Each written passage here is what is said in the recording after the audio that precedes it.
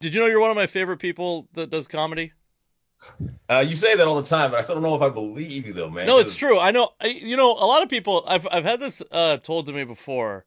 My wife's best friend told me that I'm I'm kind but not warm. I think that's a pretty good description of me.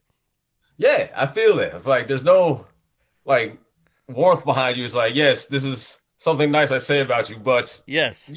don't touch me in any way. This is Nobody Likes Casey McLean, with your host, the one and only person who thinks this podcast should exist, Casey McLean.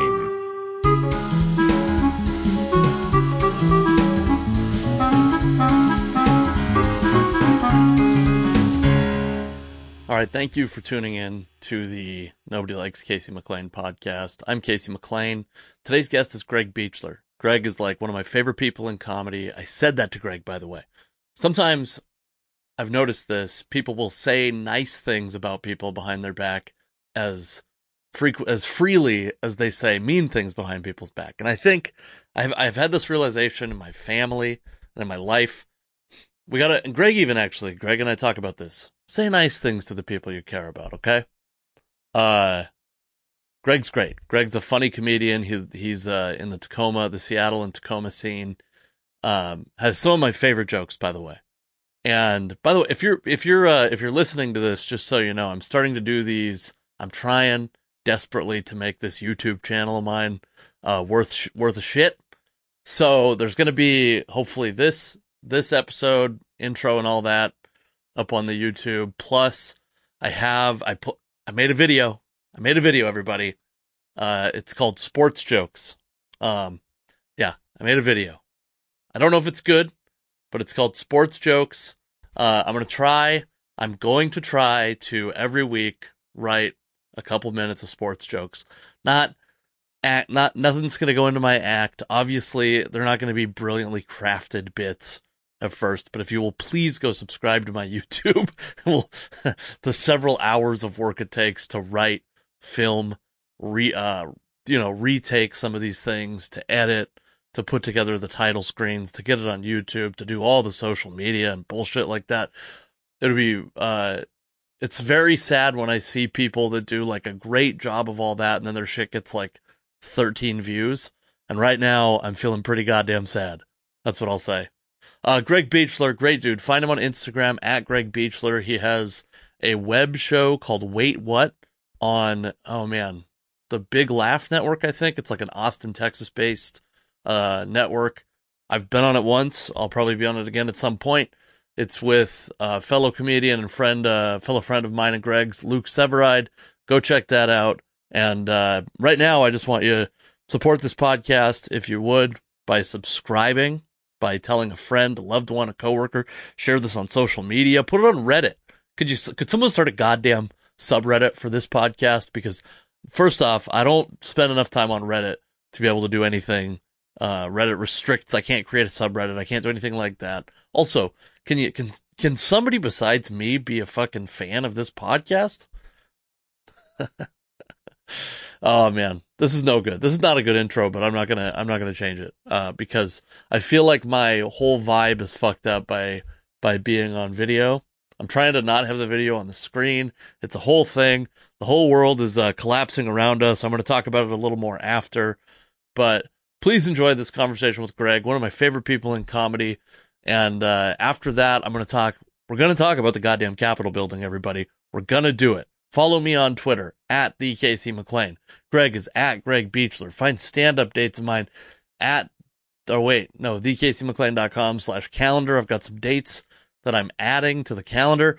Please, please come see me do stand-up when it comes back, because if it doesn't, this is the thing. All these places that have been doing stand-up before the pandemic, they're struggling. They're struggling as bad as anybody right now. And let's give them a reason to want to keep stand-up as part of their business model, okay? Thank you and enjoy Greg Beachler. Hey, this is the Nobody Likes Casey McLean podcast. Please check out my stand-up dates at thecaseyMcLean.com. Also, follow me on all social media at thecaseyMcLean. Check out stand-up clips and videos of mine at youtube.com/CaseyMcLean. This podcast is brought to you by Anchor.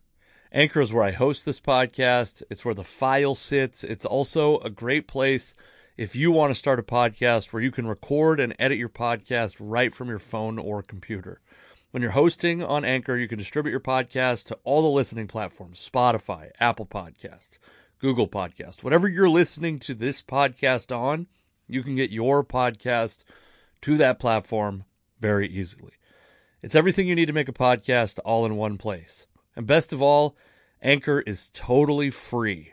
Download the Anchor app or go to anchor.fm to get started.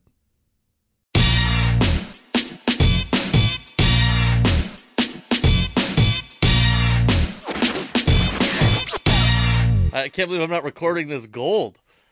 All right. We got to recreate the you telling me that you have a headache. Why do you have a headache? Is it because of diabetes? It might be, man. I have no idea. It's just been all day. I had too much, went out to dinner with Narin the other day. Narin Van? Yeah, to get some Peruvian food. But, oh my God, what the fuck happened over there? Man, I don't even know what that was about now. Do you have, so my favorite part of doing all this shit on Zoom is that you get to see inside of people's houses. Yeah. And where you record, here's what I see. I see what appears to be like a loft space above your door. Like Kinda, yeah. To your right, there's like a loft space. Yeah?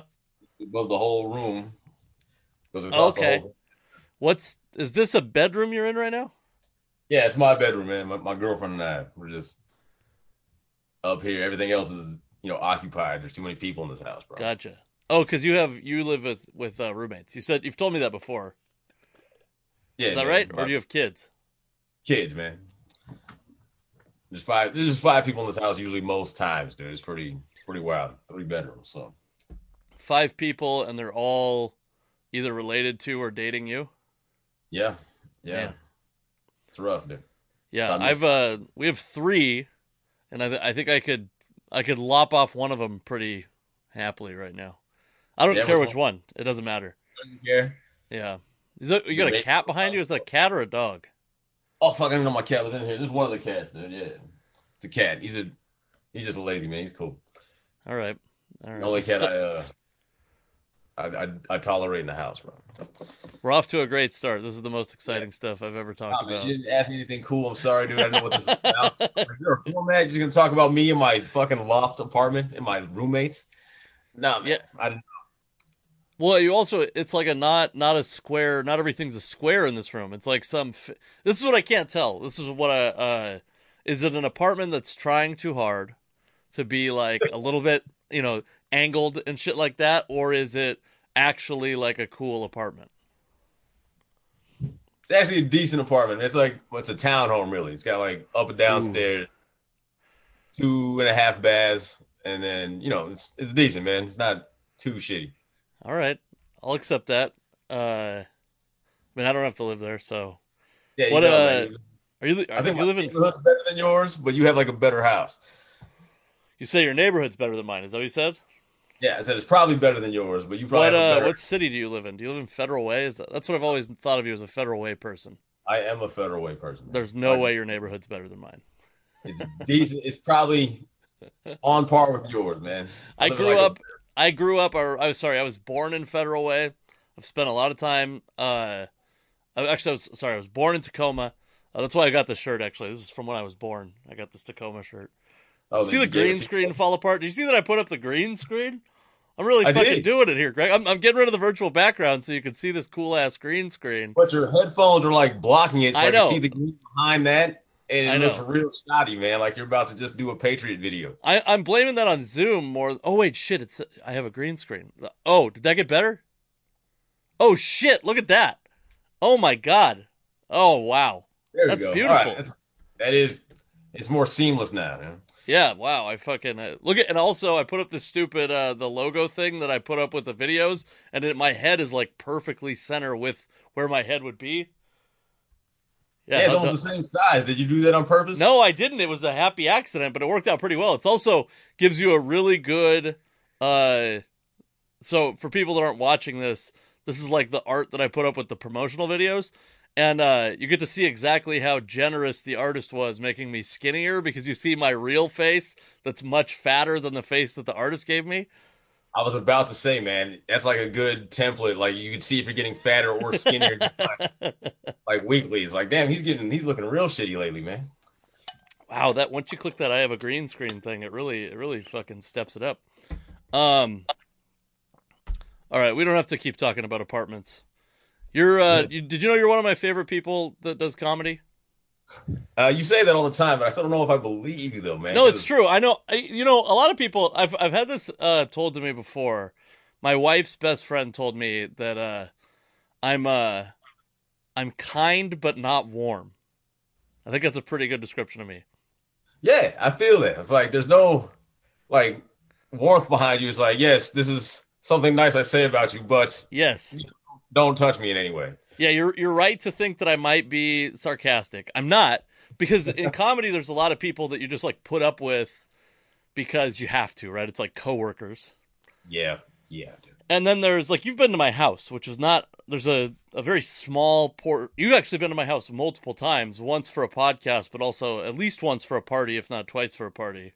Yeah, a couple Uh, times, man. With your daughter once, and then before that. So yeah, I've been to your house a couple times. yeah, and it's rare that I would let a comedian into my house ever. So the people that you saw there at my house the time we had the party was like that's basically all of them. That's all.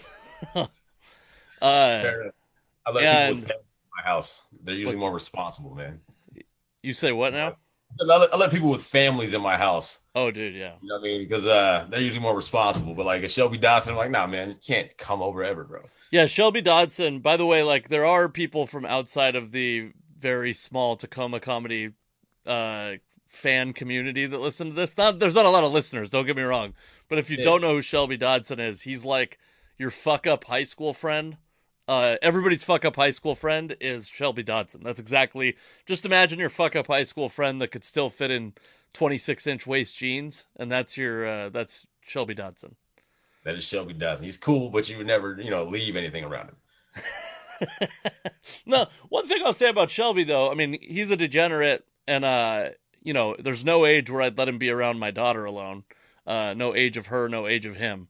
But I I have been at like shows that he's on where some shit's about to go down, and Shelby is one of the guys, and I would put myself in this category also. I imagine you're in this category, but there's not a lot of people like this where when I see some shit going down, when I'm at a club and there's a table being kicked out and they're being rowdy and it's a club that I care about, I'm standing up. I'll help if necessary. Like, I'm not throwing any punches, don't get me wrong. I'm going to try not to take any punches, but I'll at least be a fat guy presence. That, You'll put your hands out and like Yeah. create. I got you, man. Yeah, I think there's some power in like just being just having like 7 dudes standing there. It doesn't really matter if I'm gonna fight for real or not, and I'll be one of those 7 guys standing there, and Shelby will do that too. You know what I mean? Okay. Got you. Yeah, yeah. I feel you. You'll Um, jump up with a crowd of people. But yeah, And there's the thing. I have never really thought of you specifically in those terms. Like, I like Greg because he has a family, but I have throughout the entire time I've done comedy, I really pay attention to people who have successful relationships and healthy families and do comedy, because I want that. I want that specifically. I want to have like a good family, a healthy family, and a relationship that continues, hopefully through any success that I have in yeah, comedy. yeah. Well, you gotta have like a lot of understanding, a lot of open communication, man. You Yeah. gotta, you gotta be on the same page, man. Your wife seems pretty cool. Like she supports you. Yeah, she's all right. I think that when we're going to have a nice adjustment period when comedy comes back for real, because I've been in the house basically for 9 months straight. And our daughter has gone from, at the beginning of the pandemic, our daughter was not crawling really yet. And now she's like walking and talking, and like Yeah. she's a lot more work.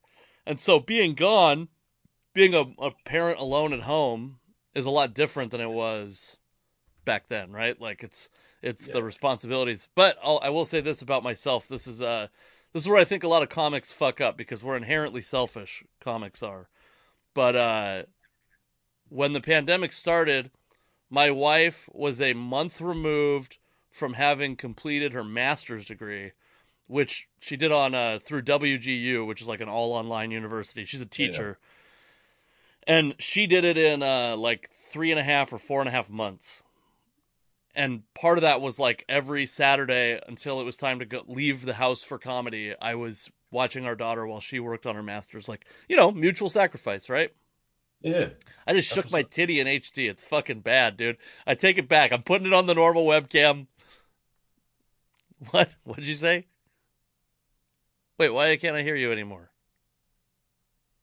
What the fuck? What happened, Greg? Did my tits ruin your mic? I can't hear you at all. No. I think my titties ruined your mic, Greg. They did, man. They fucked up my internet connection. Like, oh, I don't want to see this. You don't need to see this. Man. Oh, it's so gross, dude. I can see you see that? That's fucking I'm down actually 8 pounds since Christmas. Yeah, that's what's up, man. That's awesome. I think I got back to 185 over Christmas, but now I'm back down to like where I was. What's your walk around weight? Right now, just 178, man. I lost like 26 pounds over quarantine, man. Holy shit. Because did you start doing, you do a run a day thing on Instagram. Did you start doing that during the pandemic? Yeah, I did that in July. I only did that during July. I did like, I was running 100 miles in July, and I hate running. Shit. I hated it. And now I just run like 4 to 5 days a week, man. I try to get 18 miles a weekend. I'm trying to do 1,000 this year. Wow. And then get the bells going. So yeah. So now I got like I'm all sexy now. I don't even know if I need comedy anymore, Yeah, no, you do. You really look like a fucking low rent common. Yeah. I know everyone's favorite joke.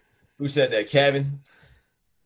During that roast, goddamn, that crushed me, bro. What did he say? He said that exact joke. Are you calling me a hack? A budget common, though. Oh yeah, you look like uncommon actually. Uncommon. Oh Jesus. Fuck, I miss you guys, dude. I miss doing comedy. You have any dates you're gonna try to do? You have a date you're trying to come back? Man, I've had actually two. So I've had two dates canceled in the last calendar month. I was supposed to be in Boise in December, and I was supposed to be in Wisconsin in late January, and they both, for COVID related reasons, are canceled. And then I have a Grants Pass date that's like real iffy coming up. And then I don't have anything in February, which hopefully there's some like local comedy back by then. And then March and April, my calendar looks like I'm hitting it fucking back, like I'm back and doing a little bit of road comedy. And, but yeah, man, I mean, I think like, unfortunately everyone has this experience, so there's no sympathy for anybody, but I was, the April after the pandemic started was supposed to be the busiest month of comedy I've ever done. I was going to make like a couple grand, doing comedy. Me, dude. I also like had like a festival I was doing. I was like club dates where I was featuring and shit. It was good. It was good, man. Yeah, man. Twice actually. The festival, man, they rescheduled it for October, then it just got canceled again. What festival was it? It was the Moscow Comedy Festival. Oh yeah. I've only ever gotten into one festival, and it's the most bullshit festival that there is. So no, that's not, I guess like it depends on if you consider the Seattle International Comedy Competition a festival or if that's just a competition in your mind. Because I think it's just a competition, man. I just wanted to do it just to do it. Yeah, it's just a resume like a checkbox, right? Like I actually made a commitment to myself. This is self-care, Greg. This is self-care with Casey McLean. That's the name of the podcast. I stopped doing any competitions that I didn't care, that I cared if I won before.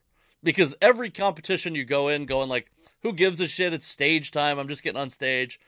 And then at the end, when you don't win, inevitably, I've literally never won a contest. I took first place on a semifinal round of a contest, and it was the first time my in-laws had ever seen me do comedy. But I say I took first place, but the night that I took first place, a comic had cheated the voting system, and so I took second place. It was like a text in to vote, and they had all their friends vote, text in to vote. You know the person. I'll tell you who it is. We're friends now. It's not a problem. But All right. but they had all their friends text in and voted. And so my in-laws, who are skeptical of comedy to begin with, they could have seen me win a competition. Do you know how fucking valuable that would have been in my life? And instead, I took second place. And then the next day, the person admitted to it, and I got, we shifted all the prize money around for that night or whatever. But I've never won a competition, and I always get pissed off every competition I'm in, even though I go in knowing that I'm not going to win the competition. Yeah, I've been a finalist in like a lot of competitions, man, but I've never won either, man. The worst competition I was ever in, I had a comedian who's like, he's fine, but like the guy that was running the competition was a comic, and he wasn't participating in the competition, wasn't hosting or anything like that. And then he gave everyone notes on their material at the end of it. Not only did he give notes, but all of his, all the other people in the competition. And again, a guy that I'm totally fine with now, and I never confronted him about it back then. But what a shitty thing to do. Yeah, man. God damn, you're gonna have to tell me all these names when they get off. Oh yeah, that's fine. I can do that. Seems funnier, but that's hilarious. Where were the competitions held? Well, that's going to give away a lot of the details if I say one of them, but let's say one was west of me and one was technically east. One was at Bourbon Jack's in Auburn, Washington, which had like a really fun stretch of doing comedy, but they also had, it was so funny because they had this stage that had an enormous American flag behind it. And it had like a picket fence was the front barrier of the stage. So I had made this joke back then, but I did some shows there with like some roast shows with Taylor Bonser. And there's pictures that's Taylor Bonser, former podcast co-host of mine, and then Steve Hammond is a comic who also does photography and shit. Hey, I know Steve Hammond, bigger dude. Yeah, I'm saying it for the 11 people that listen to this podcast, not for you. I know you know who all these people are, but anyways, Steve took these pictures where it looks like Taylor and I are both running for like city council in a small racist town, because it's just like picket fence, huge American flag behind us. By the way, I'm a patriot. I love America, but the bigger your American flag, the more racist I think you are. I think that's accurate. And then it's like, you don't really see everything. You just see in the foreground is a picket fence. So it looks like we're doing our like city council debate outdoors, but like with an enormous American flag backdrop. Who's more racist, actually? But yeah, what competitions have you done that, and tell me some experiences. Did the Voice twice? Remember that Comedy Voice? Yes, I was a finalist in that one actually, but again, I knew I was not going to win that one. I knew that one. The lineup, like just the way they had the order, and I think I was like third after, like I think went after Taylor Bonser actually. So I went really? Four. And then I was like, well, these three are funny as hell. I think it was like you, Sherry, and Chris Mejia. We ended up being the finalists. Yeah, you guys are the last three, and I was like, I bet you these three get in because they're be like the last people freshest on people's minds, and they're all funny, man. So that's whatever. It is what it is. I had a really magical night there that I really wish I got on video for that competition. It's funny because that competition was the prize for it was like, I thought really cool, which is that you got to MC 8 weekends. But the second time I did the competition, I had already been featuring at the club. And so I was like, what?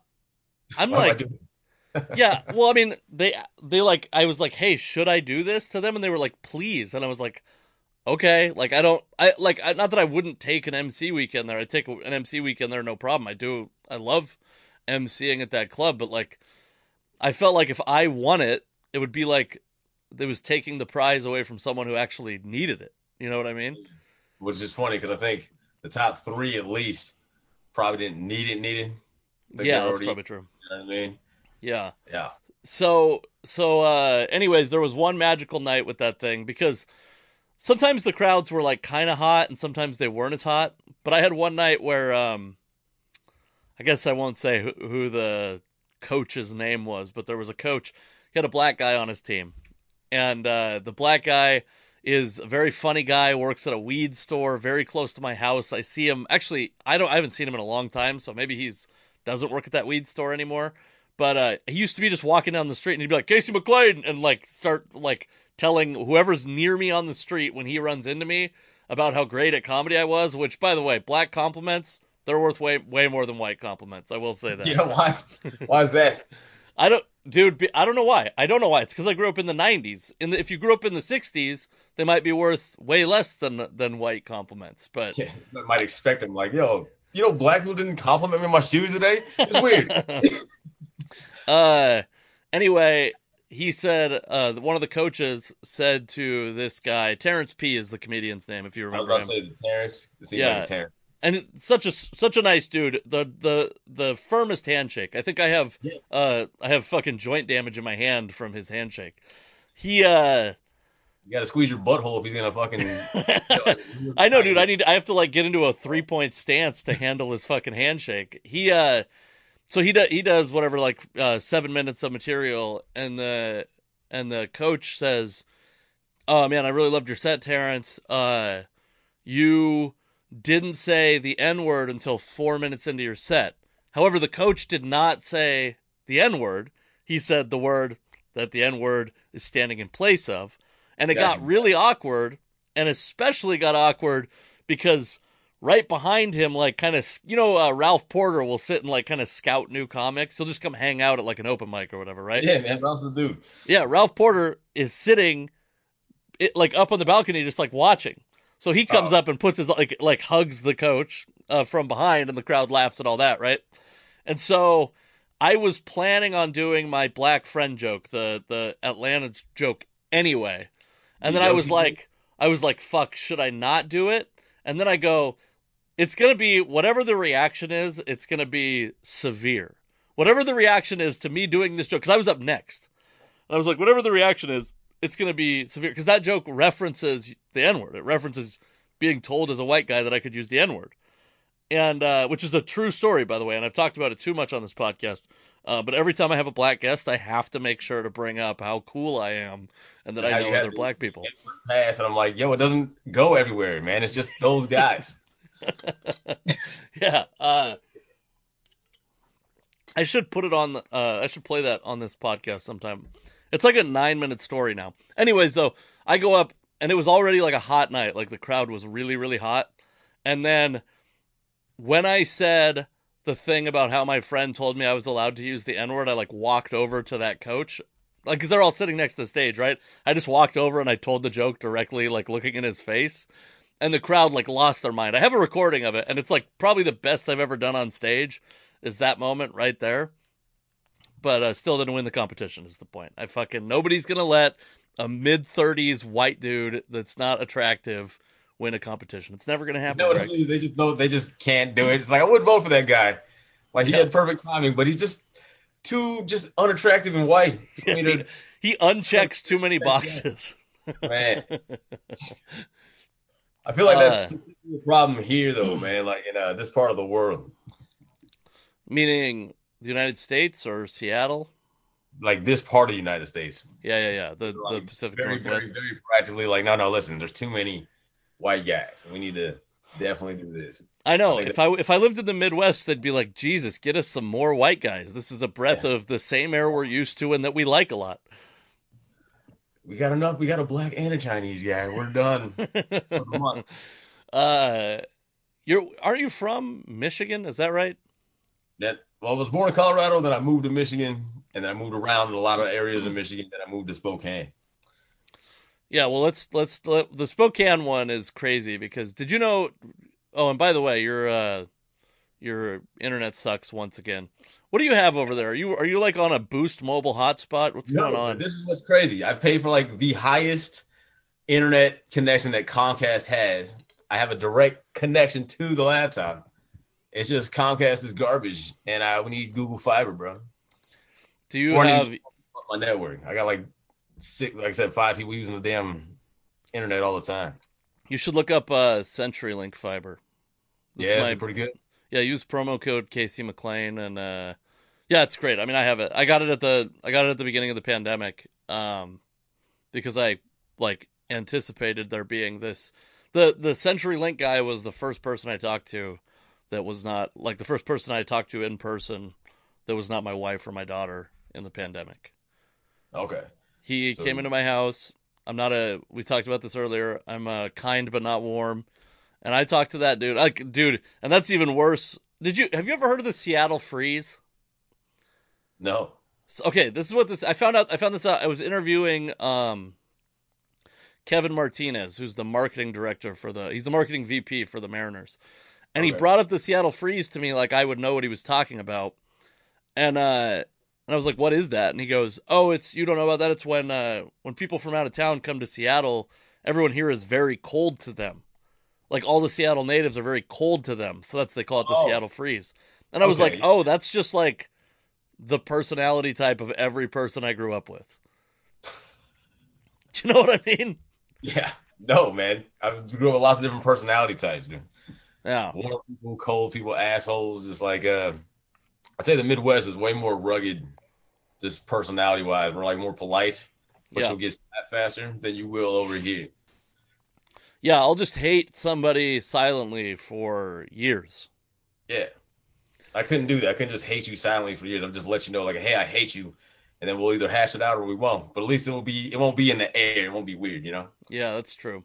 So anyway, this dude comes to my house and we're like, it starts out like he's wearing a mask. He's wearing because this was back when we thought that if I ever touched a surface that anyone else touched, I would get COVID immediately. I just fucking turn into a COVID raisin on the ground. And so it starts out with him. He's wearing like the booties and a mask. And by the end, dude, like, it's not like we were hugging or anything, but he had his mask off. We were talking about our families. He was showing me like, because I'd been so deprived of any conversation for like 2 months at that point. And now we're 9 months in and it feels like, I don't know. Like now it's 9 months and I still haven't had a lot of people in my house. But I'm just like broken by it, I think. Warm and open with like some random CenturyLink dude.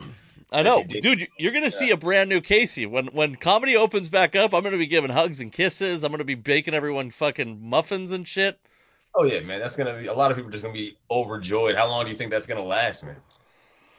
I don't know. I mean, I will say that I hope that I never take for granted the ability to do comedy again. I don't think that I will, to be honest with you. Like, I really loved it back then. It wasn't like I have not ever reached a point with comedy where I was like, ugh, this is a real hassle. But I think I'll never take for granted any part of it ever again. Right. Yeah, I think I was taking open mics for granted too much. Like, I'd only go every once in a while. I should have gotten more open mics just to fucking, at least just bullshit, or some other stuff I'm not even trying to work on, utilize that more. Yeah, I do hate when I see people at open mics, though. This is a problem for me, and it's a real bitchy thing about me. I hate when I see people at open mics, and I'm waiting for like 2 hours to go up, and then I see someone go up and do material that I know they've been doing for 5 years, just because they want like the ego boost of doing well at that open mic, or, which, sorry if that's something you do, I've never noticed. No. So, I always try to, like, no matter what I do, if I'm at an open mic, I'll try one or two new things. I'll never just do the same shit where I'll like flip it around. I'll try something new, man. Fuck that. Yeah. Or if I see someone do a joke that it's like I saw someone do a joke about a specific Seattle, like, kind of like long tenured comedian that it was just like, this joke is completely useless. Like, you're working on something that's completely useless when I like could be home with my fucking kid. You know what I mean? I hate that shit. But I never like all right, I'll take that back. When I first started comedy, I was real hardcore into like policing people like, yo man, that joke's like this joke. You're fucking wasting time with this guy. But that gave me like a real bad I don't know, but people didn't really like that shit, man. So I kind of chilled out. Now I was like, whatever, man, you do you. Like, it doesn't really affect me what you do, man. You're fucking yourself over. Yeah. Yeah, I've a couple times told people that I was like, hey, you should listen to this joke because I think that it's if people know comedy, they're gonna equate your joke with that, and they don't like that.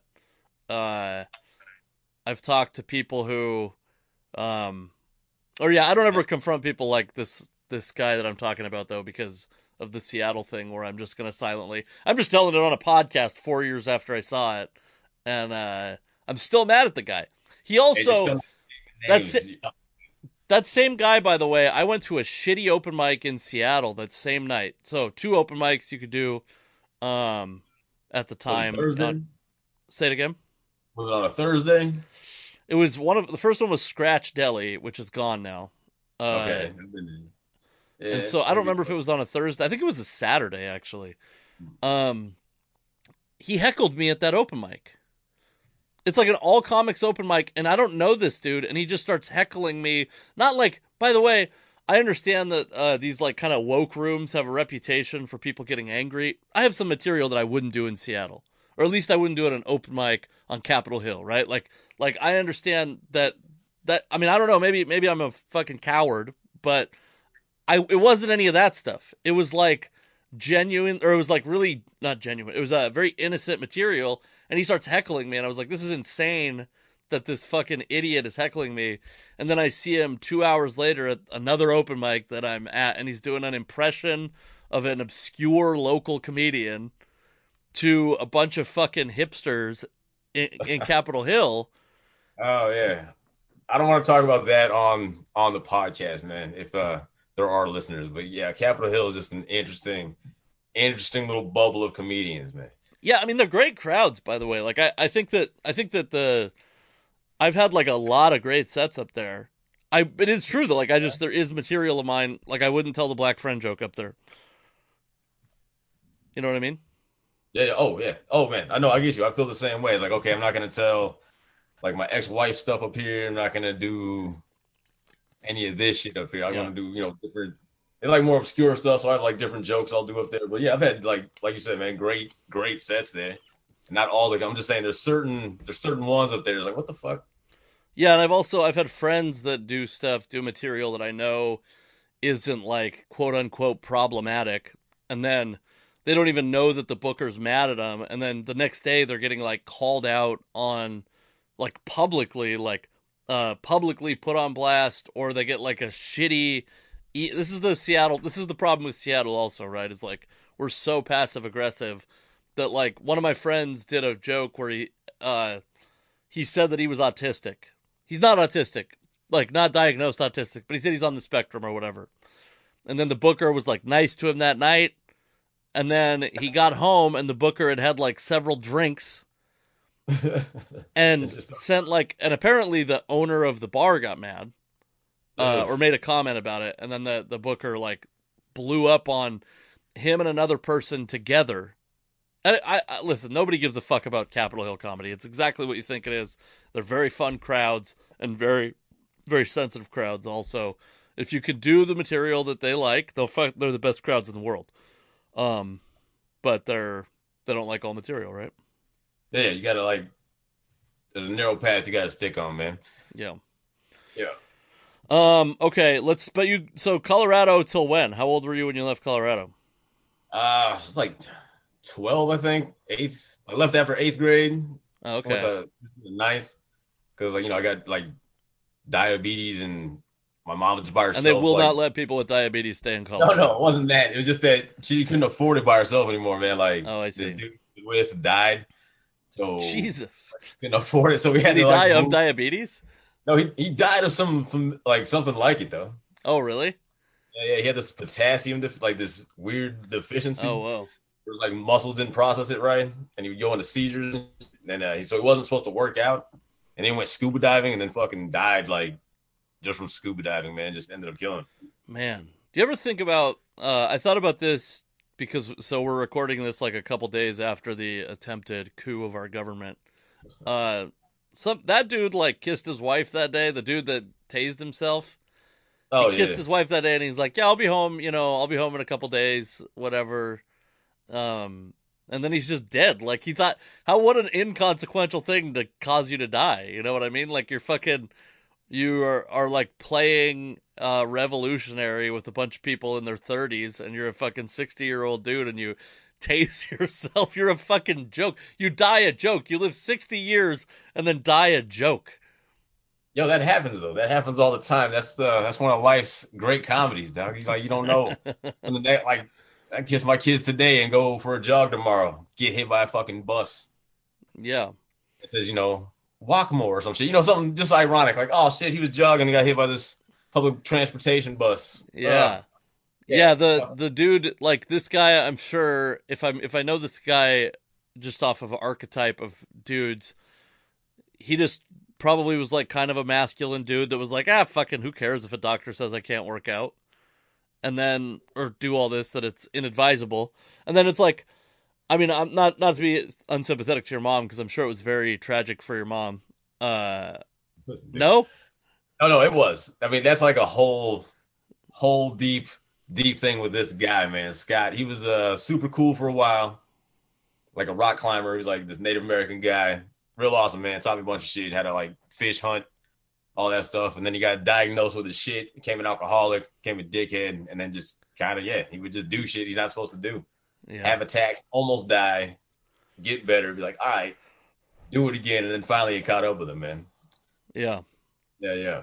Yeah, I think about that all the time with these dudes that are doing like rock climbing. I had a neighbor who passed away from falling off a cliff, because he was like a rock climber, like a very good rock climber, right? Like a very very good rock climber, and it's just like how many times I don't know, man. I think about it as an adult now with a kid, where I'm like, I just can't. I was thinking about it today, like how many people I know who they play like Thanksgiving football, and then they end up with a severe concussion out of some fucking stupid game that's not your. It's not like you're a football. You know, there's not pro scouts out there, and you play Thanksgiving football and you end up fucking changed for life. Do you know what I mean? I do know what you mean, man. Yeah, fucking after my left knee training for like a fight when I was 32, 31, 32. And like, what am I should have hung this up a few years ago, man. But nah, Yeah. I think I got one more in me, man. Ended up getting hit in the side, just popped my shit. Ended up breaking it like a couple years later, man. That's a surprising thing about you because you're such like a calm dude. And I know I've known some fighters in my life. My best friend in high school, at way too old, tried to become an MMA fighter also. And but I met a lot of fighters while he was doing it. And what I love about people who are like actually good fighters is how calm they are. But when I found out you were a fighter at some point, it was surprising because you're just so calm. You're so laid back. Yeah. You're like the perfect, by the way, you're like the perfect guy to open for a famous but edgy comedian because you're like a nice dude. You don't cause any problems. You have a family, but also you could probably fuck up a generic comedy fan that tried to fuck. Like you hear those stories about fans coming up to comedians and punching them after. Yeah. You know what I mean? No, dude. If you're just an average person, don't fight me, dude. I'll fuck you up, dude. It's not gonna be funny. Yeah. Whereas I'm old, I can still do it. I'll still beat you up. If you're just an average guy, if you're training every day, yeah, you can smoke me. Like my stepson now can whip my ass. But yeah. How often does he put that into action? Oh, never, man. Like he's like one of my best friends ever. There. Oh yeah. He's actually Chies has got a fight coming up against Neil Magny, and my stepson's like one of his rolling partners, bro. Oh whoa. He's actually is he in college? Yeah, he goes to North Idaho State. He wrestles out there, and then he got offered a D2 ride next year at San Diego, so he's moving up. Wow, yeah, it's always there's always like the wrestling colleges are way different than the colleges that are good at other sports. It'll be like something like that. It's like Northern Iowa is a wrestling powerhouse, and you're like, yeah, they don't even have football. Like they're just they're just this enormous wrestling fucking pipeline, and yeah, like those like they don't even have academics there. It's just a front for the wrestling program. Basically, man. Yo, he's doing all right though. He's doing like a medical. What the fuck does he wants to do? Therapist for like a sports therapist. Oh, nice. So he's taking classes for that, so that's pretty cool. But yeah, I've always problem. said that... He works. Oh, go ahead. I'm listening to you. We're having problems with Zoom. He works harder than anyone I've ever met in my life, dude. That kid's a savage, bro. I'm glad awesome. he did it in a positive direction. Yeah, that's the cool thing about wrestlers. Oh yeah, that's a cool thing about. That's actually why though those guys I think get so fucked up when they do discover drugs and alcohol is because they're so used to being just committed to something that like when they go they just are. A lot of the people who are great at anything are just addicts who found a productive outlet. You know what I mean? Like Facts, comics, a lot of the comics, if I was more of an addict, I might be a better comic. Wrestlers and business like CEOs and shit, they're just addicts. Yeah. Uh They're singular focus, man. It's like they have a weird ADHD. Did I freeze again? yeah, you're frozen, but it's okay. I can still hear you. All right. Uh I can still hear you. Yeah. Good. Yeah, I if I had I don't have a son, I have a daughter. Not to say that a daughter can't wrestle, but I do have like it's weird having a kid. How many kids do you have, Greg? I have my stepson and then my two sons. Okay. So 3 kids. So no daughters. No doubt. But I want one though. are you gonna have more kids? No, probably not. Oh, okay. Like if Tamara really, really, really, really, really wanted one, I might negotiate something with her. But Sure. Yeah. You negotiate like road weekends out of her. Like I listen, have to be able to get this. already know what this is about, so I'll do this. But it's gonna be a lot of you by yourself sometimes because I'm doing stuff. Yeah. So I think a thing happens. This is why I like comics that have kids also is a lot of comics get swept up by these like kind of theoretical ways that the world should work, but they never have to actually execute the way the world works, right? So I think about like you go like, well, women should be allowed to play any sport. And like, yeah, on the surface I agree with that. Now if you ask me the question, how do you feel about your daughter doing high school wrestling? Well, there's some realities of high school boys that I don't really like putting her in a singlet to roll around on a fucking mat with. You know what I mean? Yeah. Well, usually they have other women to wrestle, man. What's that? They have other women to wrestle, man. Sometimes my brother-in-law was in a weight class with. By the way, he ended up taking the girl to prom, but I remember when he was like 17, there was like this very attractive girl that was in his weight class, and they had like been friends since. And it's like, dude, I would be that. What a miserable. Because yeah, there was I think maybe one other girl not in her weight class to wrestle, and not every wrestling program has a woman on their team. It's just tough, right? It's just tough. Yeah, I guess, man. Yeah, sure. I've definitely wrestled, done jujitsu, rolled with women. But anyways, my point is that if I had to have my child do any sport, especially a boy, because I don't have to worry about the same like the same issues that whatever. Wrestling's the one. Because first off, throughout humanity. What's that? She's gonna be all right. That all humans have faced throughout humanity. Yeah, that's true. Section shit, she'll be all right, man. Yeah, she's gonna make it through. So anyway, wrestlers, no concussions. What do you like? Break an arm wrestling? What's the most common? It's like a dislocated joint. There's like very few concussions. Yeah. You'd be fine in most situations. They work extremely hard. They're very disciplined. The only thing I don't like about wrestling is like the cutting weight thing. I think is pretty unhealthy. Yeah, the cutting weight thing is like crazy, man. My stepson's we always argue about that. I'm like, man, you should wrestle like a step heavier than you are, but he always wants to go down just a little bit. Because right now he walks around like a 202, just stacked. Mm-hmm. And he wanted to cut down to like 170. I'm like, bro, come on, man. 30 pounds, G. Why don't you go to like 184 if you're gonna be a psychopath? So now he's doing that, but still, man. It's also like my friend that wrestled, he was like 300 pounds when we played baseball together, and he played first base, like big dude, and then but it wasn't 300 pounds of muscle, and then he got down to like probably 250 where he was in like good shape, and then he got down for fighting, he got down to 205.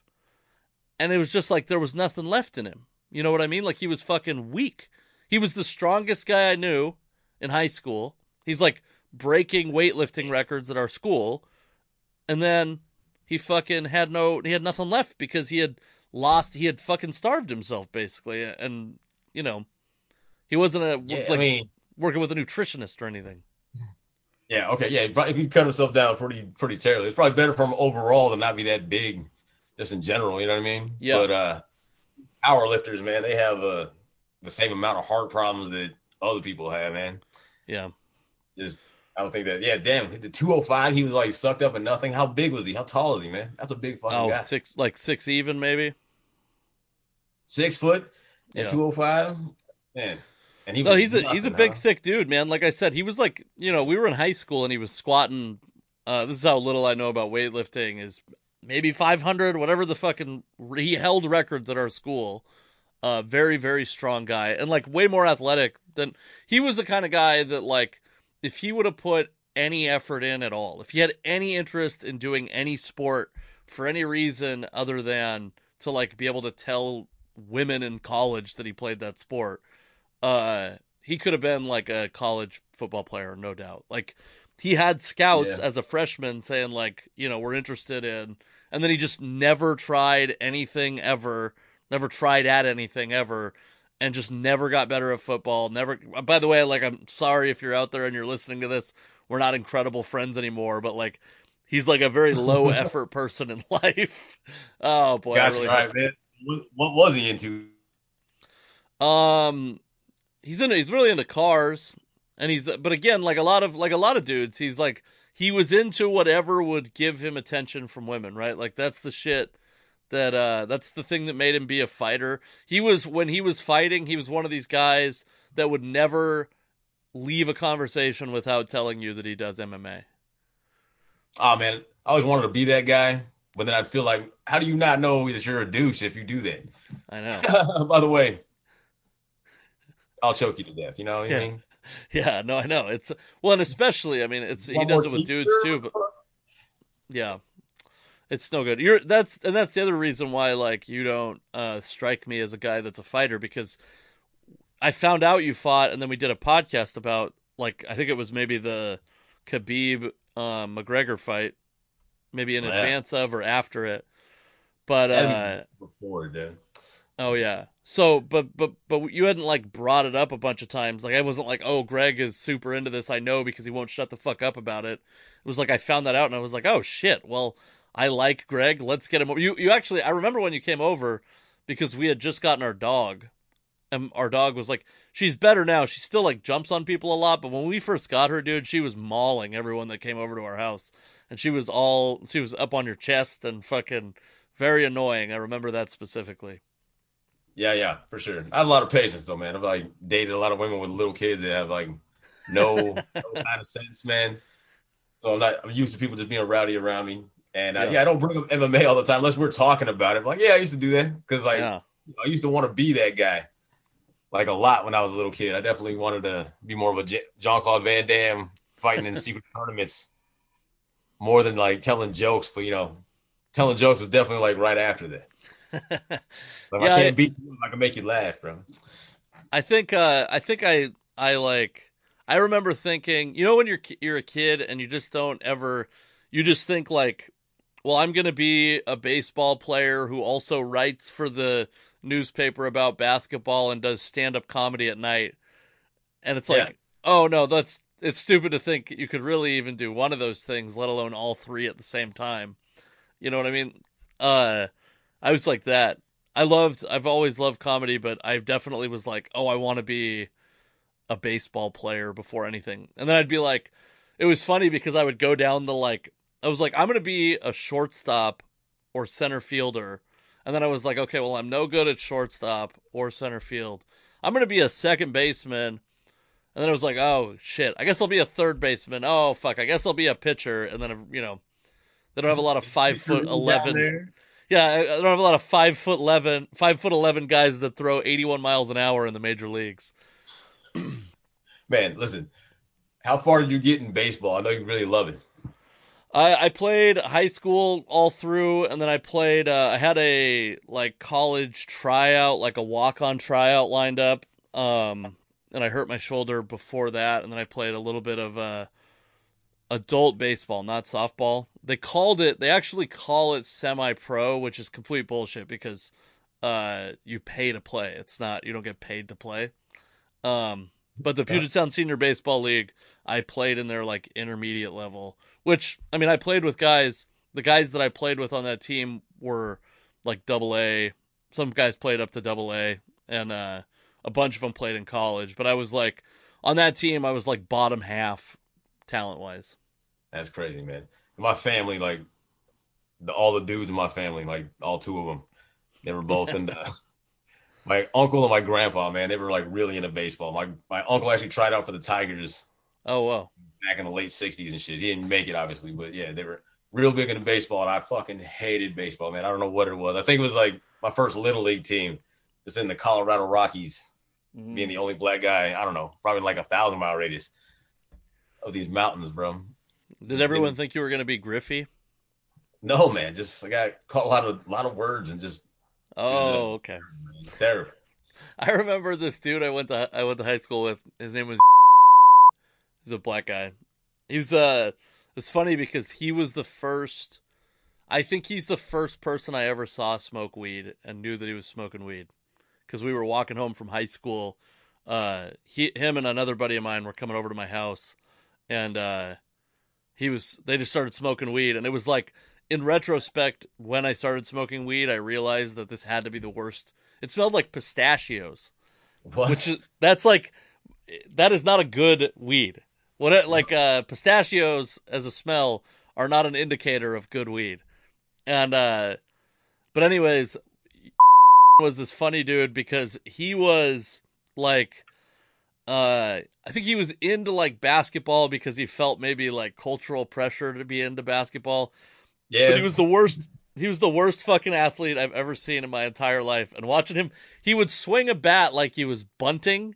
Like he'd swing it holding halfway up the barrel. It was so fucking funny to watch. He used to was a funny dude. He was into. Were you ever into Brother Lynch Hung? Yeah, man.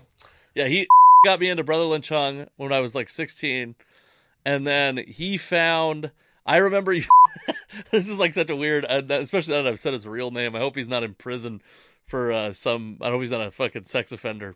But there used to be these websites like rotten.com and shitfactory.com. And he used to, in our keyboarding class, print out pictures from there and then just shove them into people's lockers.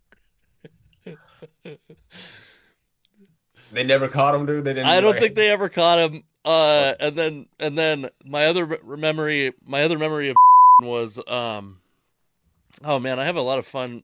Sounds like a stable guy, just this random athletic dude who'll listen to Brothers Hung and just yeah, he used to try to sell me anime DVDs, and I was not into anime at all, but he would steal anime DVDs at like Suncoast or whatever. I think that's what it's called. Yeah.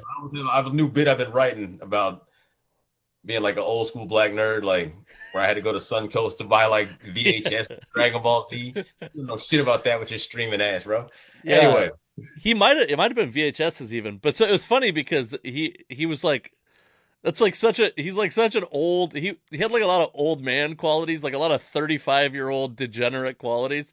The same day that he was smoking weed, he was like eating Go-Gurt on my back porch and then like flung it at my window.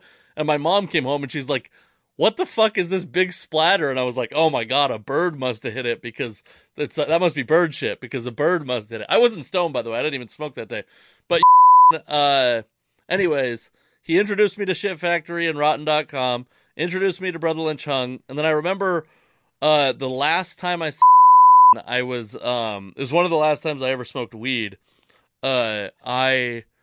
We went to, it used to be like a rite of passage for us growing up. We would go to the Lusty Lady, which you probably don't remember, but in Seattle, actually in like Pioneer Square, kind of across from where, it was like it's a strip club, right? Like it was a peep show. It's like the lowest of the low strip clubs. It was like a landmark, wasn't it? Yes. People knew. I think there might be a documentary about it actually. It was right by where like the Showbox market is, Pike Place Market area. Okay, yeah. And our rite of passage, anytime someone turned 18, we would take them to the Lusty Lady.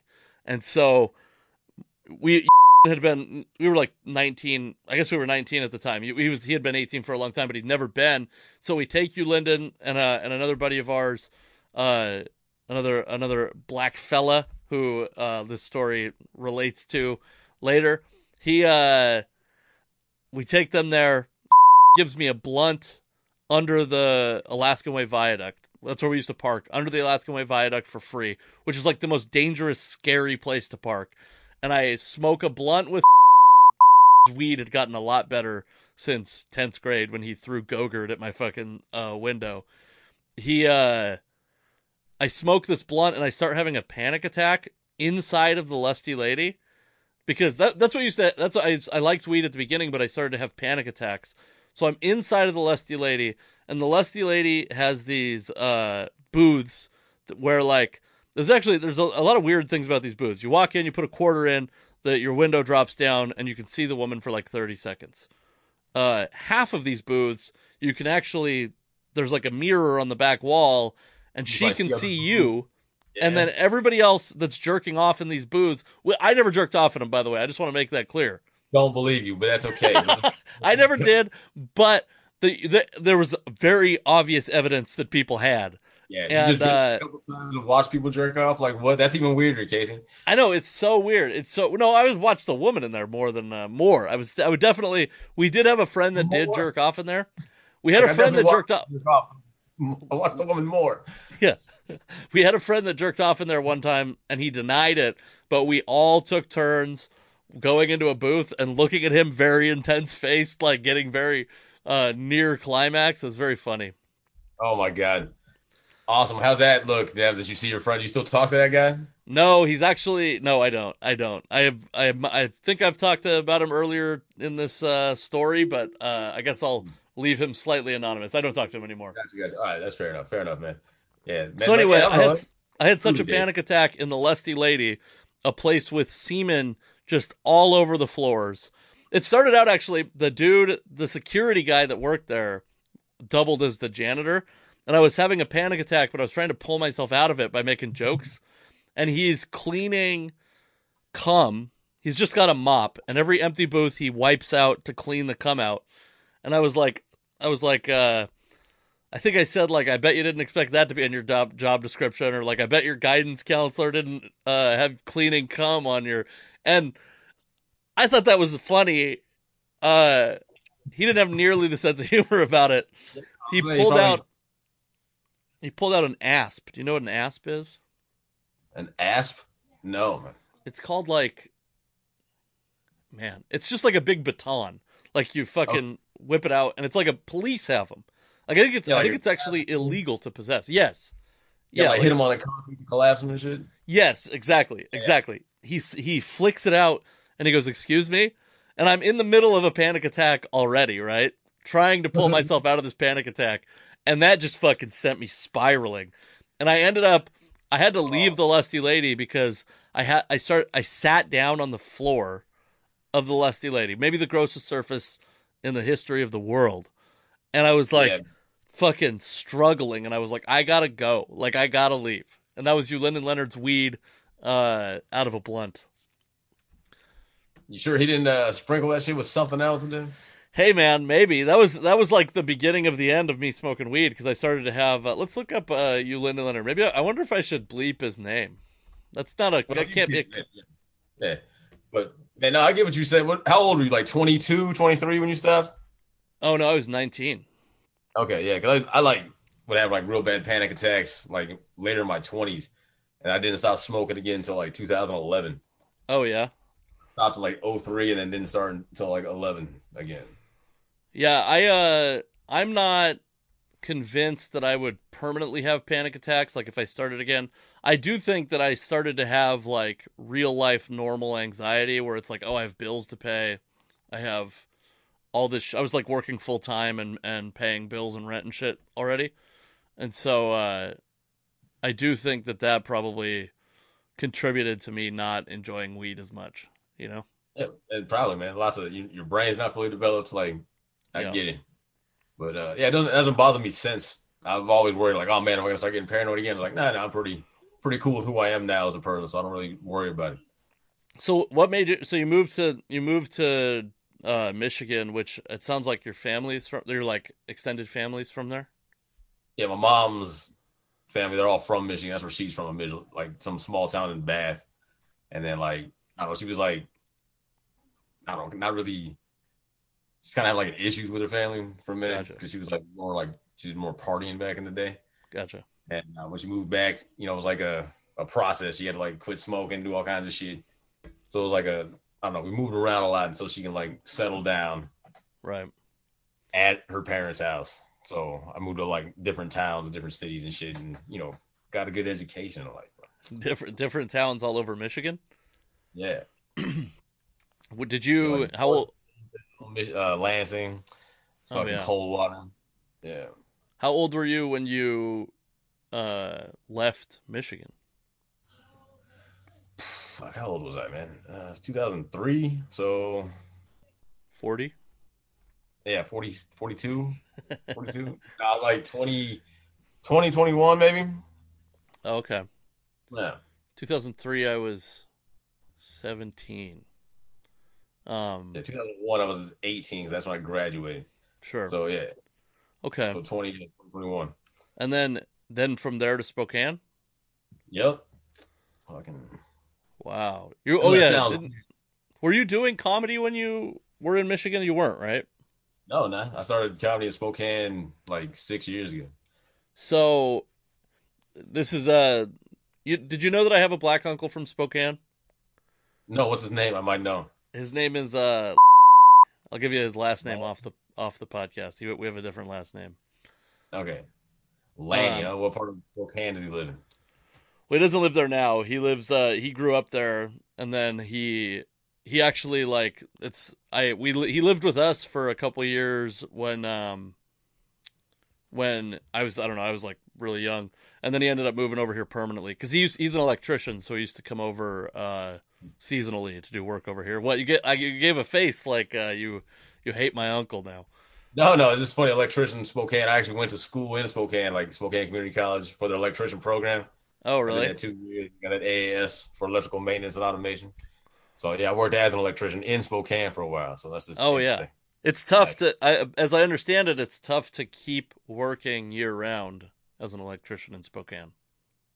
yeah, man, jobs dry up Yeah, usually unless you're doing residential, which sucks. No one really wants to do that.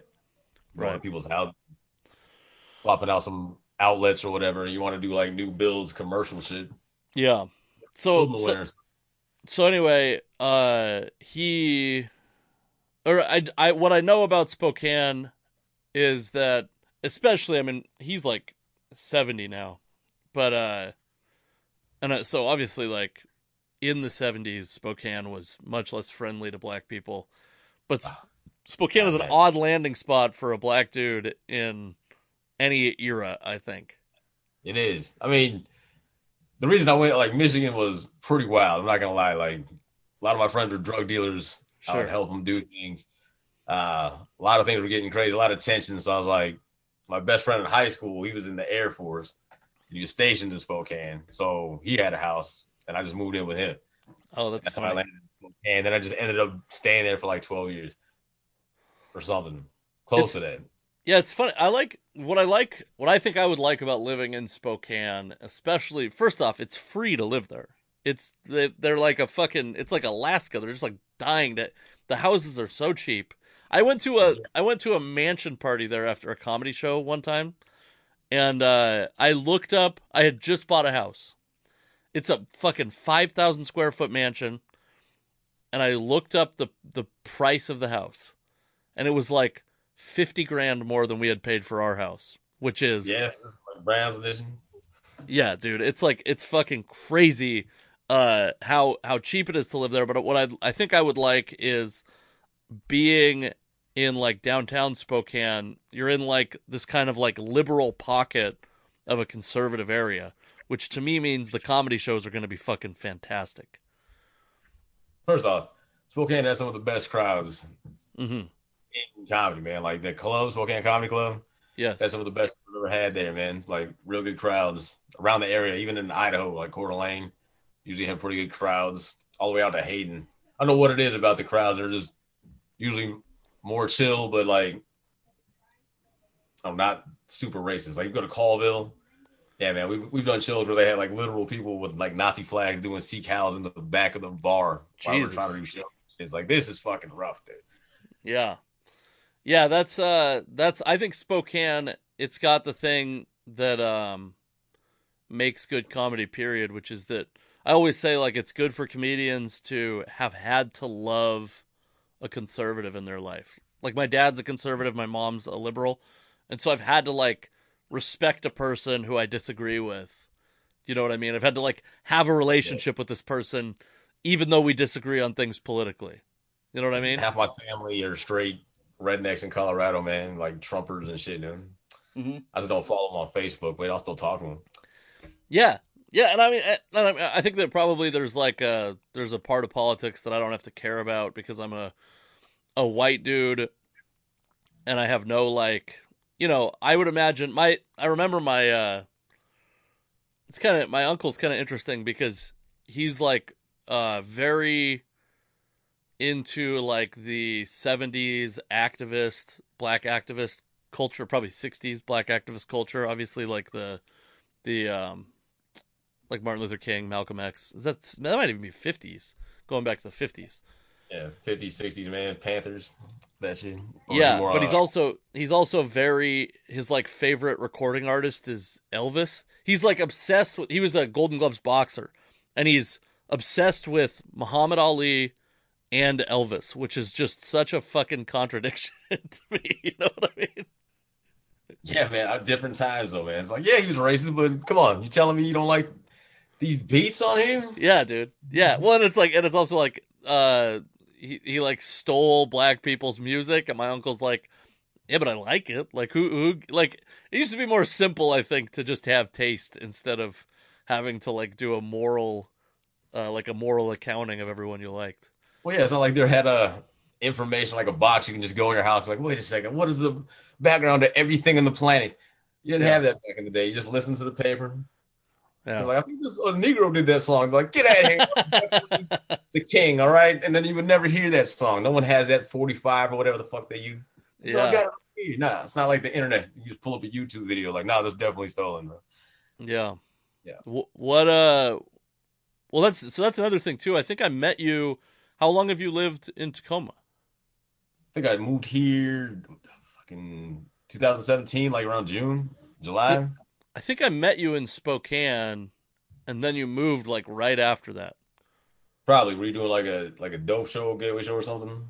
No, I think I emceed for Ron Funches. Maybe we just became friends on Facebook or something. But I feel like I've known you longer than you've. I think I remember when you moved to Tacoma, which I mean, I never mentioned with Spokane sometime. We might have talked. I don't know what it was about though, but we maybe like Tacoma dude. Yeah. So that's like I'm curious if in Spokane's scene. So like I was saying about Spokane, like the Spokane downtown is like a liberal pocket in a red area, right? I kind of feel like when I meet liberals from there, it's almost like they're faking it a little bit. Like they have to really prove to you that they're like, that they're liberal. And so is there like more of the shit where it's like, we got to fill a quota on the show? We got to make sure we have a black dude on the show, or are there just simply not enough black dudes to be able to put a black dude on every show? First off, there'd be like there's 4 black dudes maybe in the whole city. No, like doing comedy for sure. Maybe like 9 in the city, but 4 doing comedy. And no, man, that's never been a thing, man. Where we got to have this amount of people. We don't even like bitch about that. There's not enough people to do that.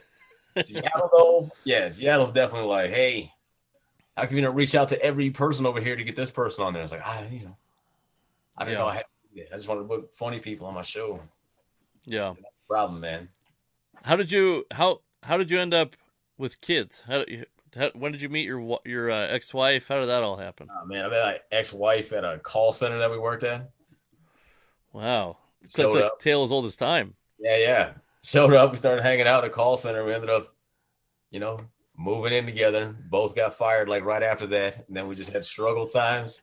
And we had a couple kids and just went from there, man. Yeah. And I stopped going from there. I don't really want to talk about all that. Oh my God, I'm fucking on a sensitive topic.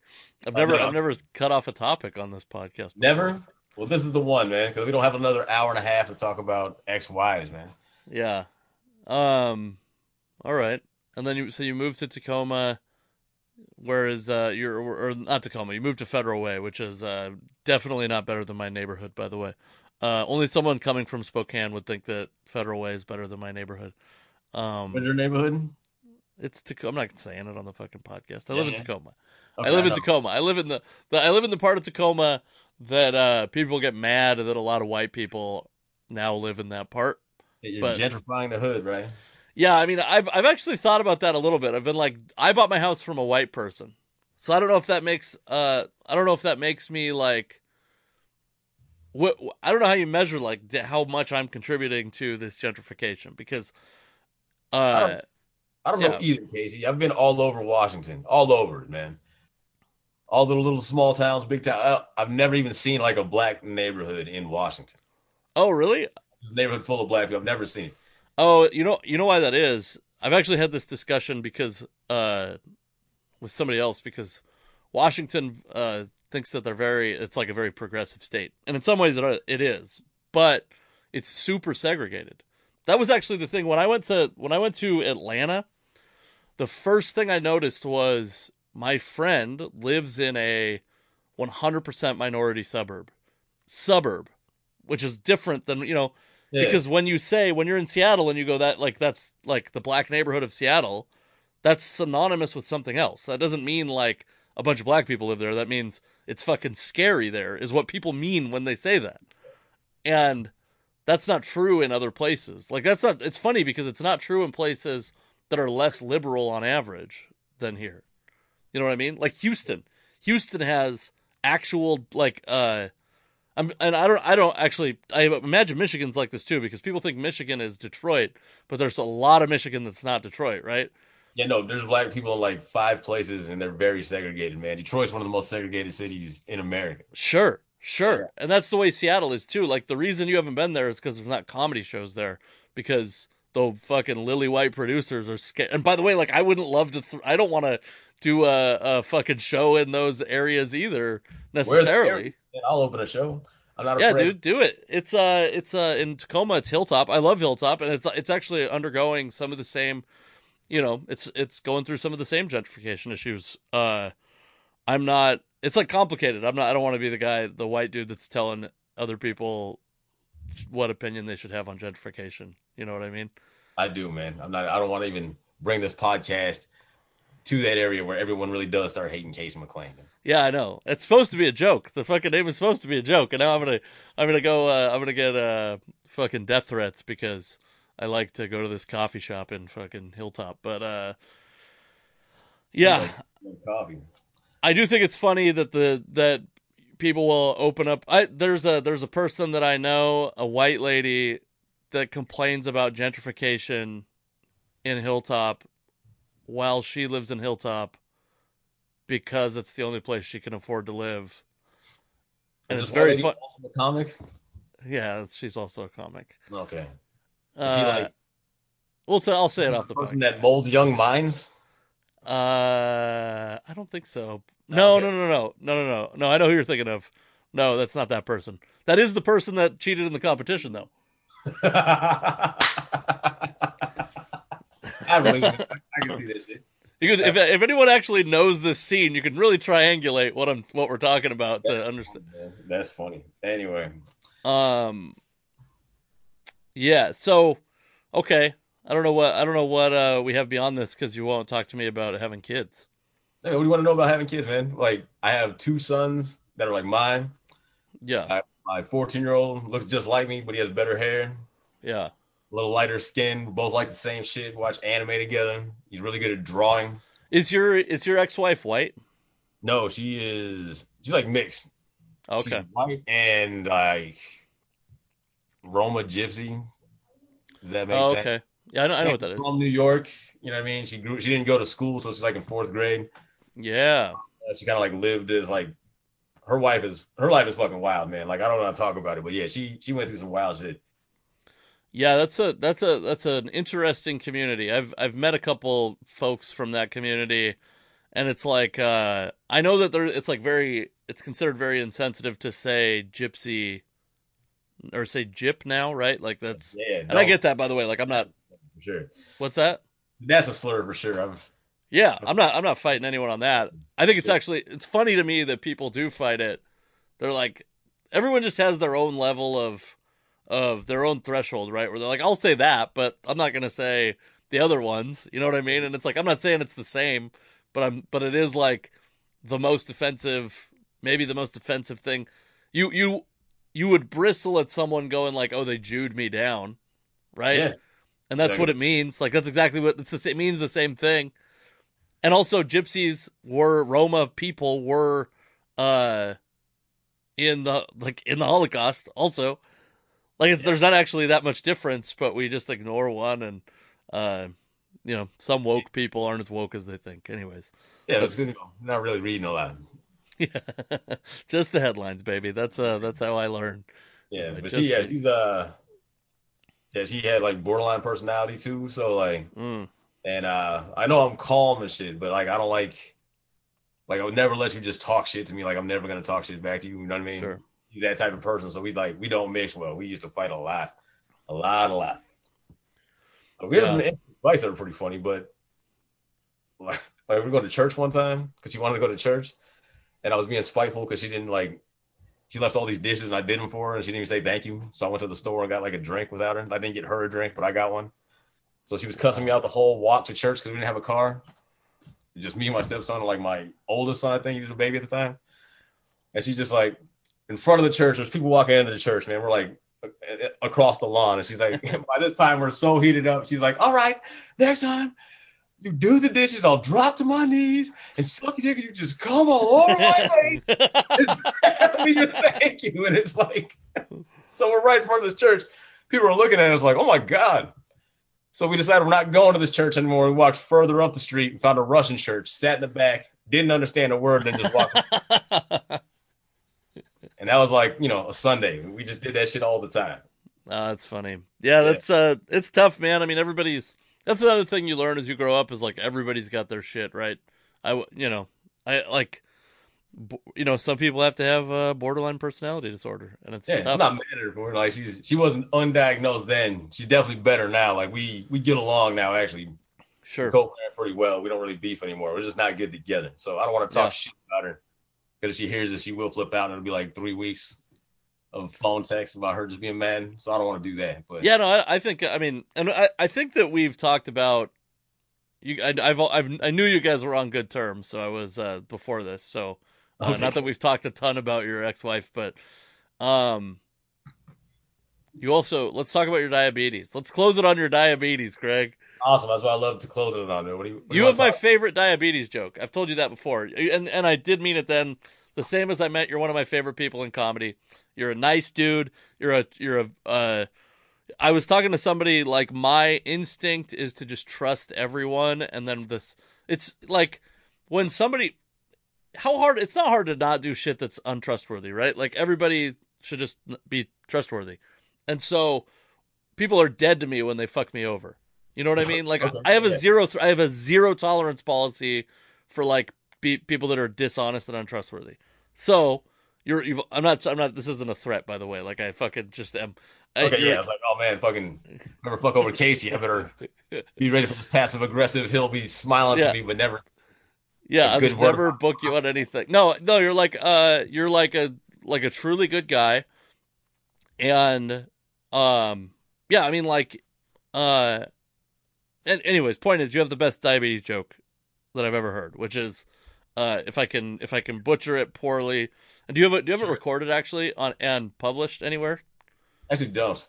Okay. Well, then maybe I won't put it in. I won't put a recording of it in. But you have some very specific jokes about diabetes that if you know a couple things about diabetes, it's so funny, and it's also a thing that I always want to see you tell the joke.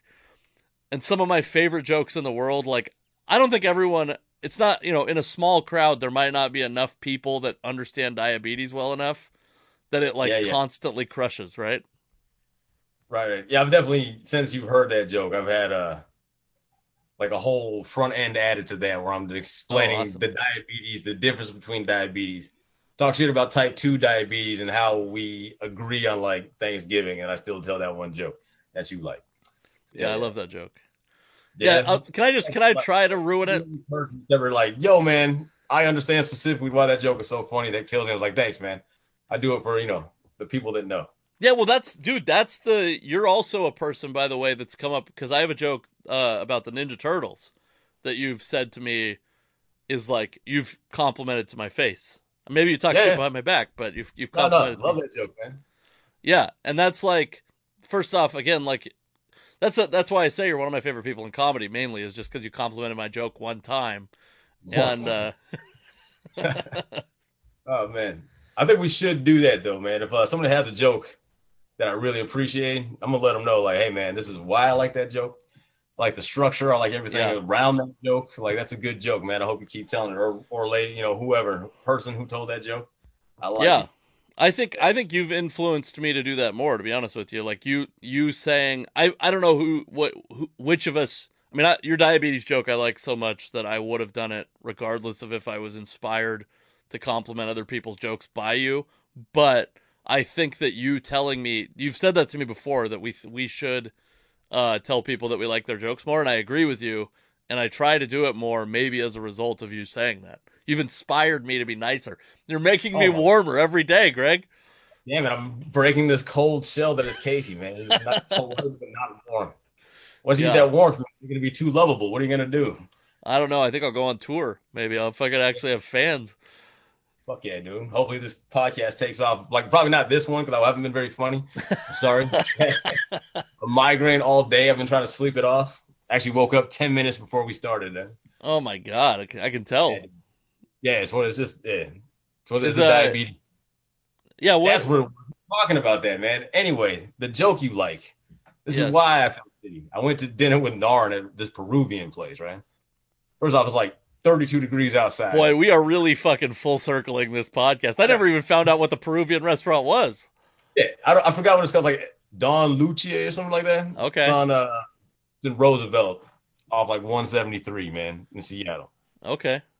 The whole thing is like they have like a weird fusion because like a lot of Italian people landed in Peru, Chinese, different cultures mixed together. I think they got So it some was Nazis there nice. too, by the way.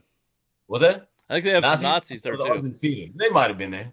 Yeah, South America is a weird like enclave of German Nazis. You're right. Argentina, all that shit. That's Yeah, like, Brazil, I think Venezuela. yeah. That's why you have such like statuesque, good looking brown people there now. It's weird. Oh, good point. Like just perfect genes mixing make good stuff, man. That's all I'm saying. Be Like mix careful up the right. saying that Germans have perfect genes, by the way. No, I didn't. I said genes mixing. Like they weren't good by themselves, but like when they finally diluted a little bit, it's like, oh shit, this worked out. Anyway, no, but the whole dish, Peru is like it's nothing but French fries. Every dish had French fries, and then rice on top of it. So I'm eating potatoes and rice, things I shouldn't have. So my blood sugar was just high the whole next day. I was just Yeah, taking insulin, like shot. did you say was your joke that you have to wake up and eat a sandwich? Or is No, that there's something you just told me? it's like thanks for letting me pee all night if I eat mashed potatoes. Yeah. Or like thanks for letting me die like if I don't eat a sandwich at the right time before I go to Yes. bed. It's like such a balancing act you put on me, Lord. Thank you. Yeah.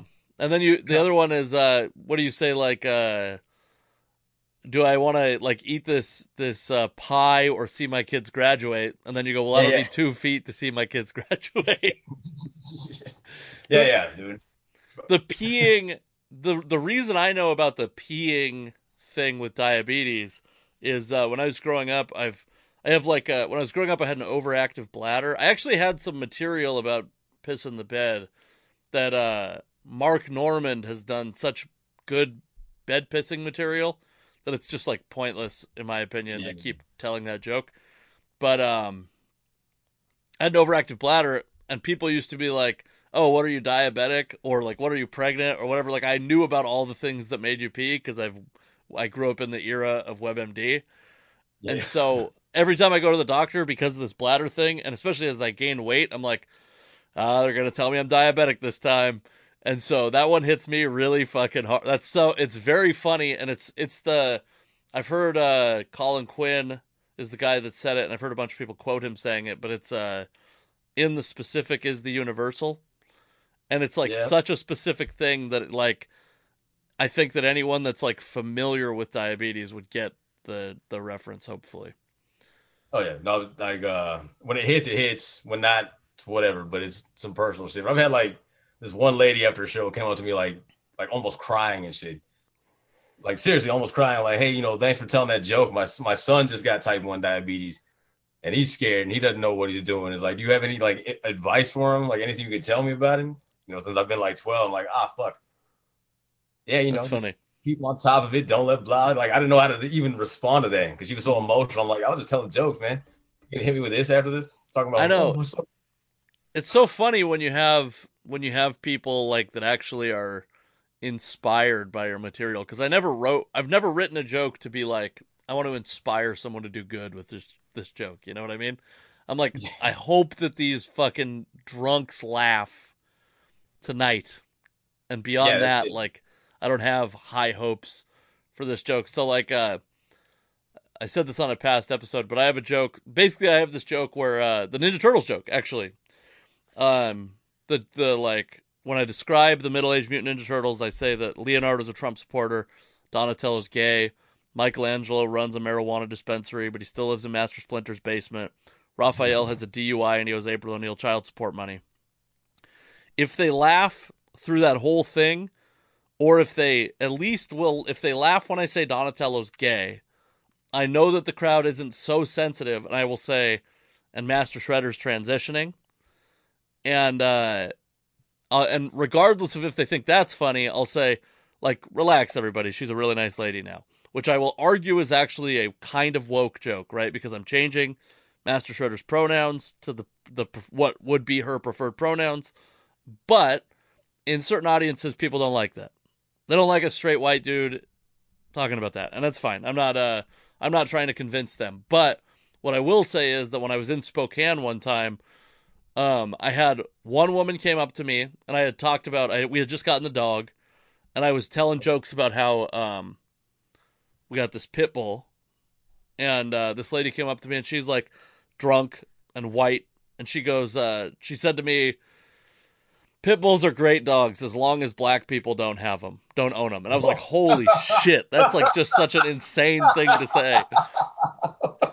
And then this, like, moments later, this woman approaches me. By the way, I've told both those stories, one to Harry Riley and another one to this dude, Chris Allen, who actually, now that I think about it, were both military folks from the I think Chris, Chris from New York. Anyways, Harry Riley of Spokane Comedy. I don't know if you're friends with him or not. I don't want to assume because you're one of the three black dudes in Spokane that you're Yeah, friends, me but and her. Pretty cool, man. that's good.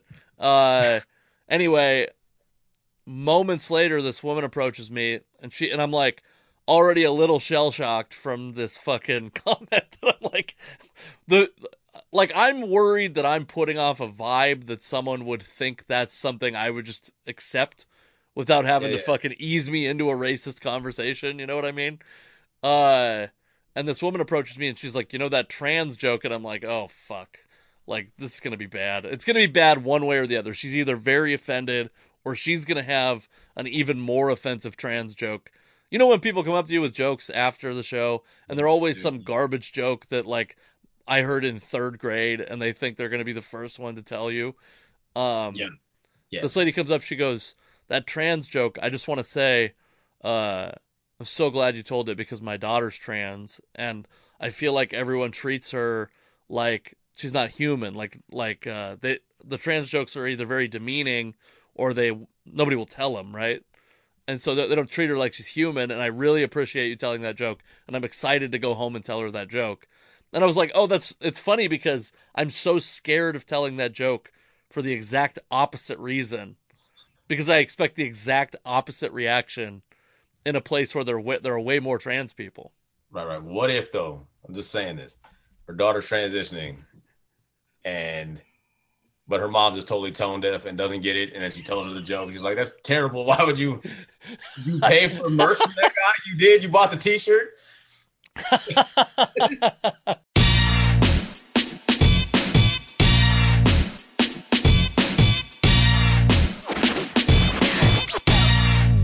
All right, that was Greg. I hope you enjoyed him. He's like I said, one of my favorite guys.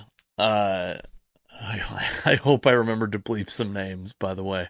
Uh, I realized I have this story about, I have the guy that sold weed at my high school has like a very generic name, and I've toyed with the idea of saying his actual name on stage, but I don't, what are the statute of limitations on drug distribution? Like, would I be fucking this guy if I don't even know what he's doing these days. I don't think he's in prison, but, you know, if he's like a respected member of some community and I go outing him as the, you know, if someone can connect the dots, if the thousands, if not millions of listeners of this podcast bring it back to him, because it's way funnier, by the way, to say the real name of the drug dealer on stage, in my opinion. It's way funnier. It's also funny because I can say, like, fuck you, try to find him, he's got this generic name.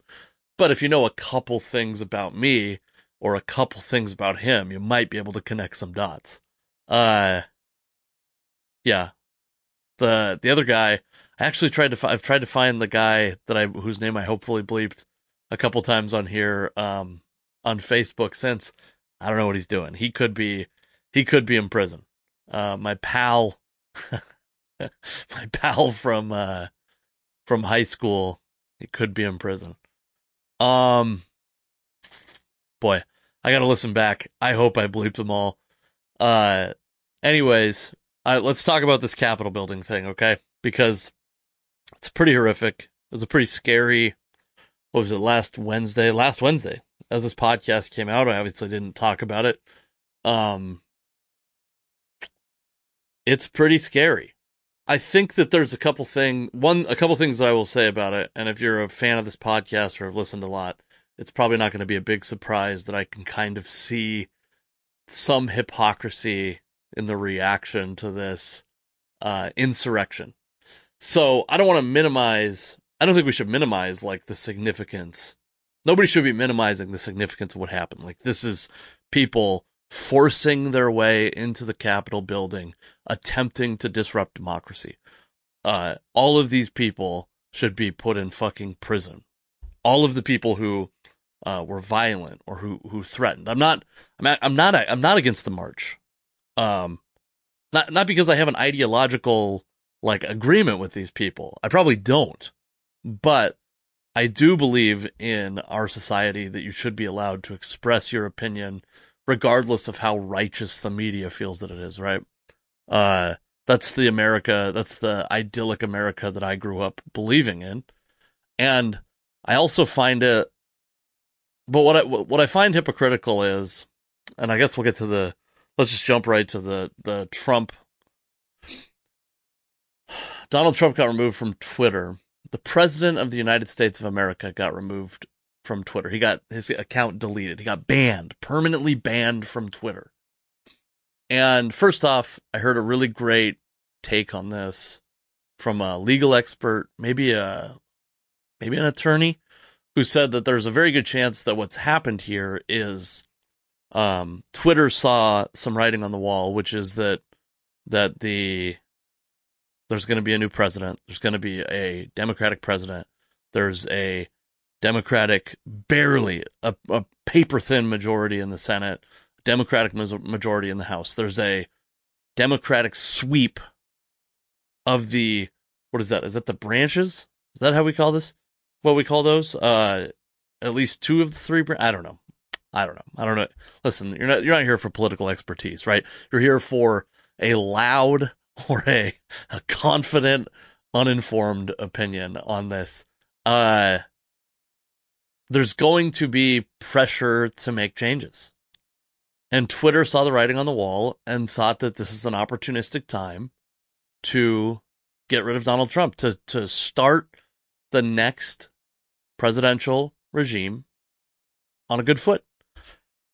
I mean, I guess this is like there's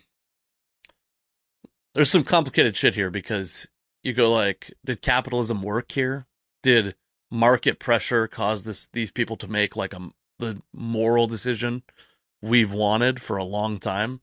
That's one part of it. So I don't know that I'm like a lot of people, I was a high school libertarian, okay? As you get older, I think you start to realize how little influence people who have it bad have on their own outcome. And so I've become a lot more liberal as an adult. But what I'm worried about, I guess to be clear, Twitter's better without Donald Trump on it. Like, if these things just happened in a vacuum, of course, ban this dude. He's horrific. He's xenophobic. He's got so much influence. I think you're going to have a tough time as a company that operates in the United States banning the president of the United States. Like, that is an unprecedented thing as far as I know.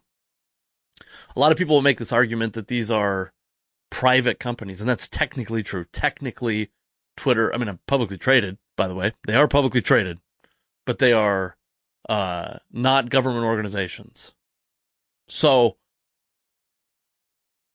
the problem with that is they have become this dominant piece of our discourse. These social media companies have become a dominant piece of our discourse. So, and they're kind of, and again, uninformed, confident opinions. If you came here they're way less regulated than TV. They're way less regulated than radio. And I'm in, is net neutrality? Do we want it or not want it?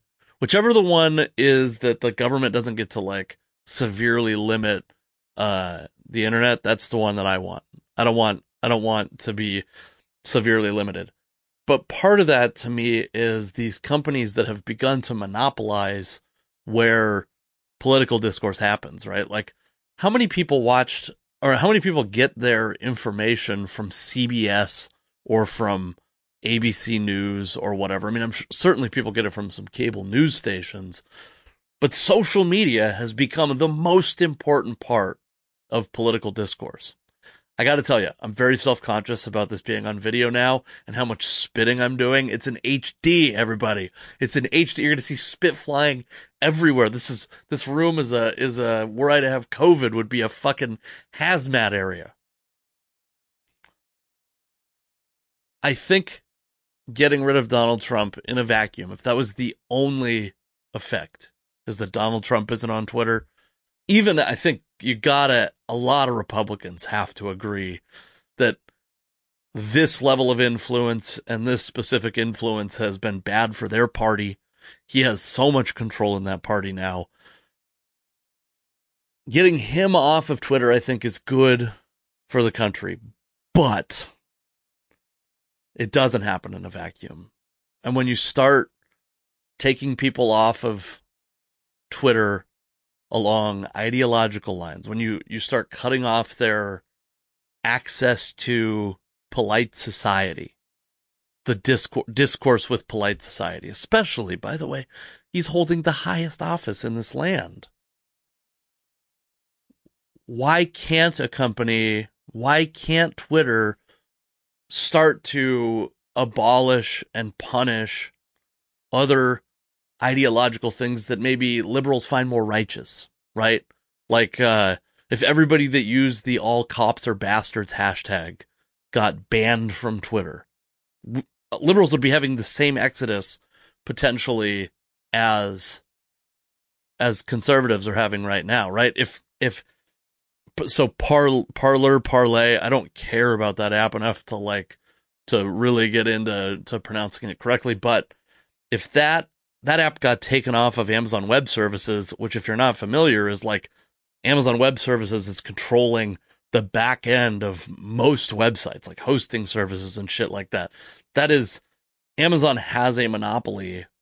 Amazon, Google, Twitter, this is what I'm saying. Like, these are not just private companies. These companies hold the keys to society at this point. And I think there's a response. So like, if they were banning, if they shut down the websites of anyone that used the all cops are bastards hashtag, or defund the police, or abolish the police,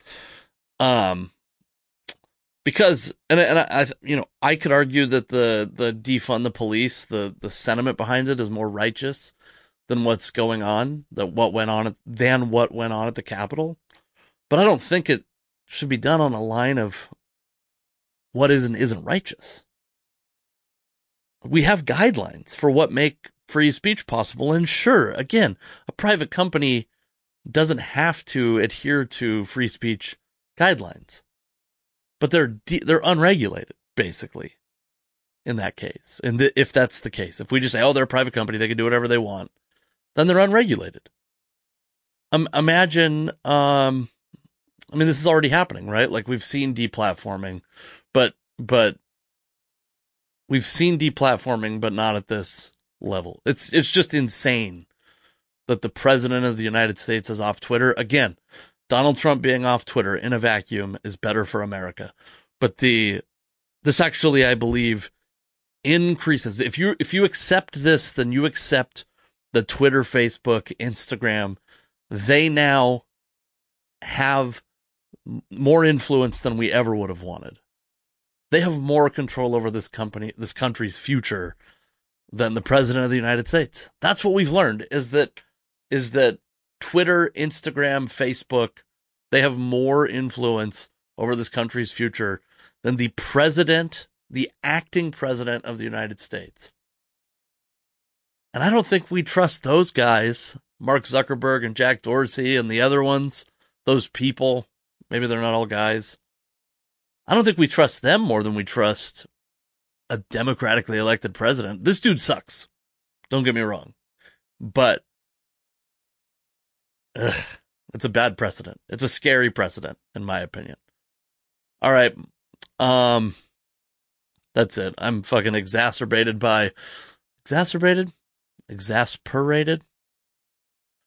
Yeah, I'm exasperated. Exasperated something different. I'm exasperated by the world, by this situation. I hope you enjoyed Greg Beachler, and please go check out Sports Jokes on my YouTube page. Get me up to 100 subscribers, for fucking Christ's sake, so I can get my own URL. Please do that. Please subscribe. Find me on Instagram, TikTok, Untapped, at the Casey McLean.